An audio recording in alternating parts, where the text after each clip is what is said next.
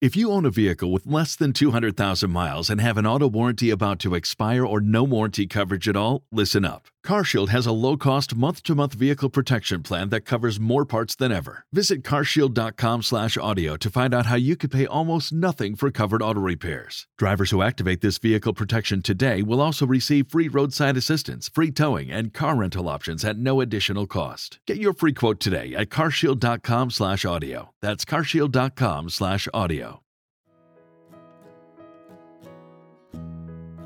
Before we start, I want to remind you that on July 13th, the 84 Hug Challenge starts. Find the link in the show notes. Welcome to Everyday Motherhood, the podcast that inspires you to pause, connect, and play more every single day.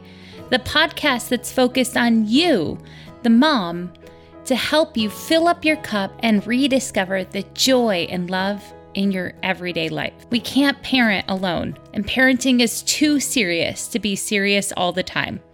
Thanks for being here. My name is Christy Thomas. I am the founder and developer of PlayForLifeMoms.com. Let's jump in.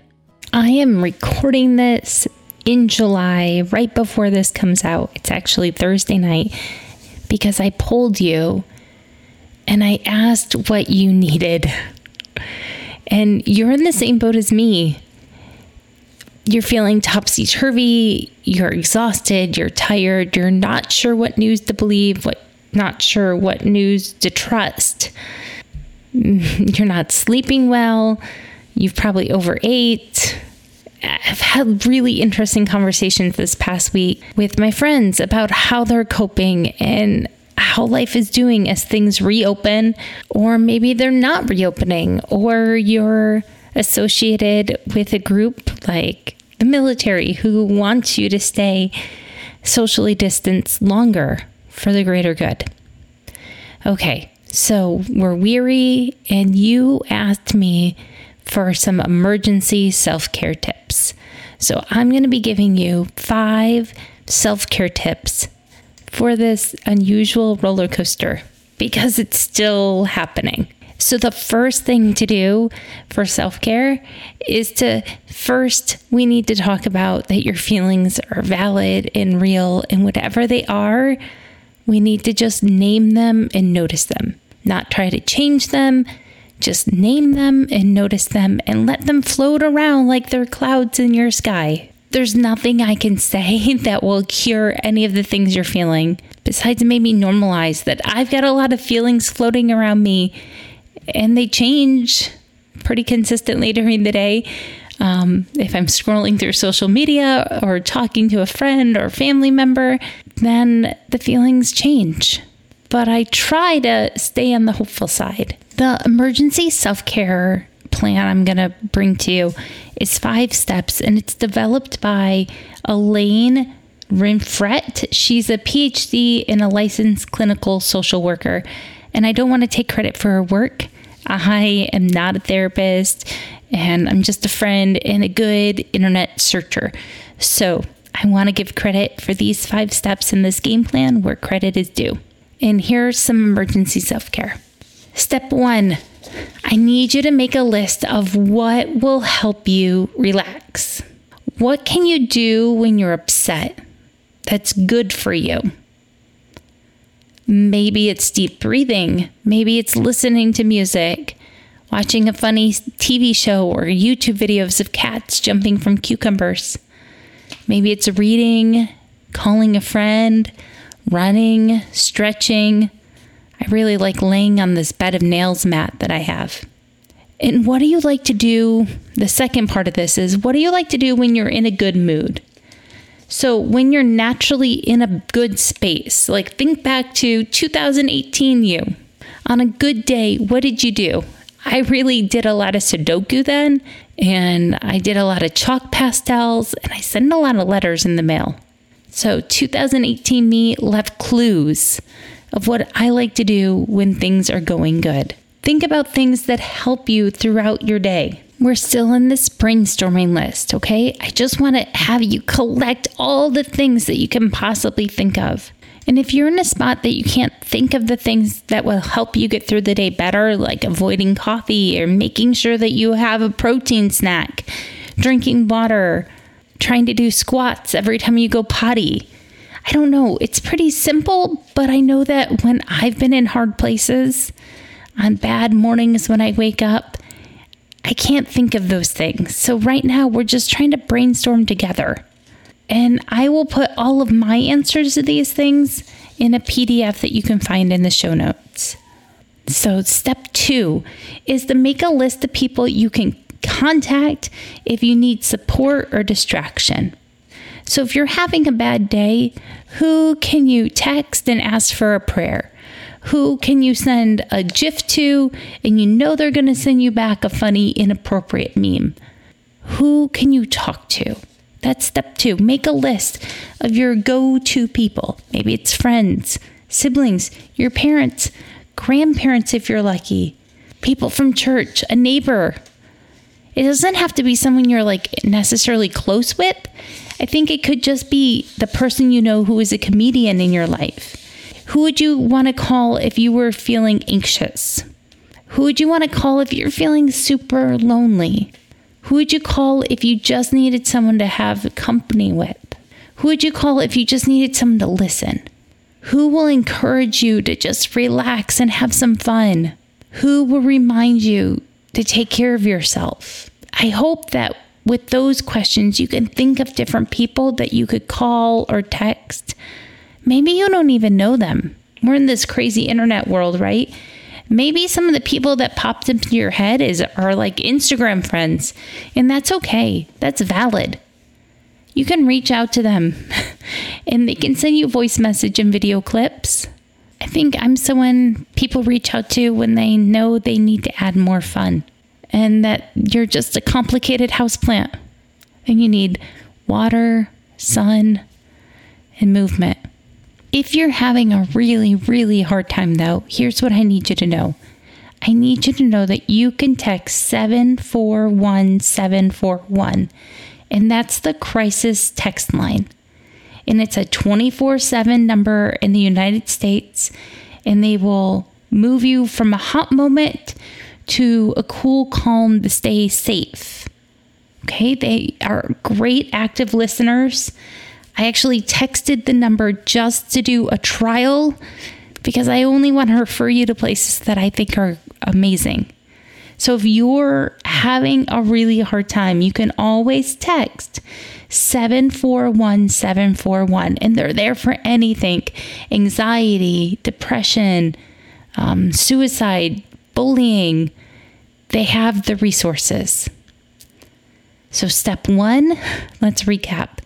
Step 1 was to make a list of all the things that feel good to you or things that you know you should avoid, like coffee at 3 p.m. Okay? Make a list of resources. Think back about what felt great when you were having a great moment. Step 2 was to brainstorm all the people that you could potentially call or text or Instagram or tweet, right? Lots of people in your life that would love to help you because they love you. So you have to give them a chance. Now, step 3 is I want you to make a list of positive things to say to yourself when you're having a hard time. In fact, I put these sticky notes all over my house. If you ever come visit, my bathroom is full of sticky notes around my mirror. And there's a sticky note in the car, and my cell phone has alarms that go off. So these things are just things that I work on. Like one of my favorites about my kids, but it applies to us too, is that I'm not trying to give someone a hard time. I'm just having a hard time. I'm not trying to give someone a hard time. I'm just having a hard time. And when you realize that you're just having a hard time, then you can take a step back, okay? You can know that this too will pass. That this moment is tough, but I'm tougher. And basically every guided Breathe With Me episode has an affirmation for you in it. Like with each breath, I return to my body. I'm safe here. So use the words. Try those Breathe With Me Tuesdays. It seems silly until you try it. So give it a chance. Step 4 of the emergency self-care process is to know what to avoid.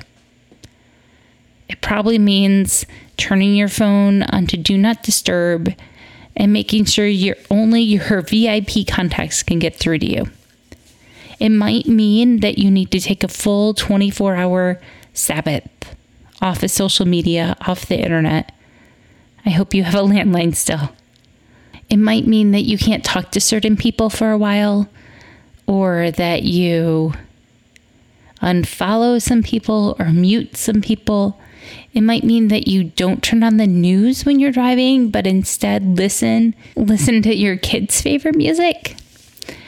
It also means that you might want to set a standard that you have to be dressed to have lunch, or that you're going to be out of bed by a certain time, no matter what, no matter how poor the sleep was.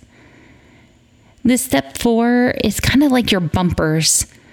So it's important to know what standards you're going to keep that will help you moving along so you don't get too far out of your lane, right?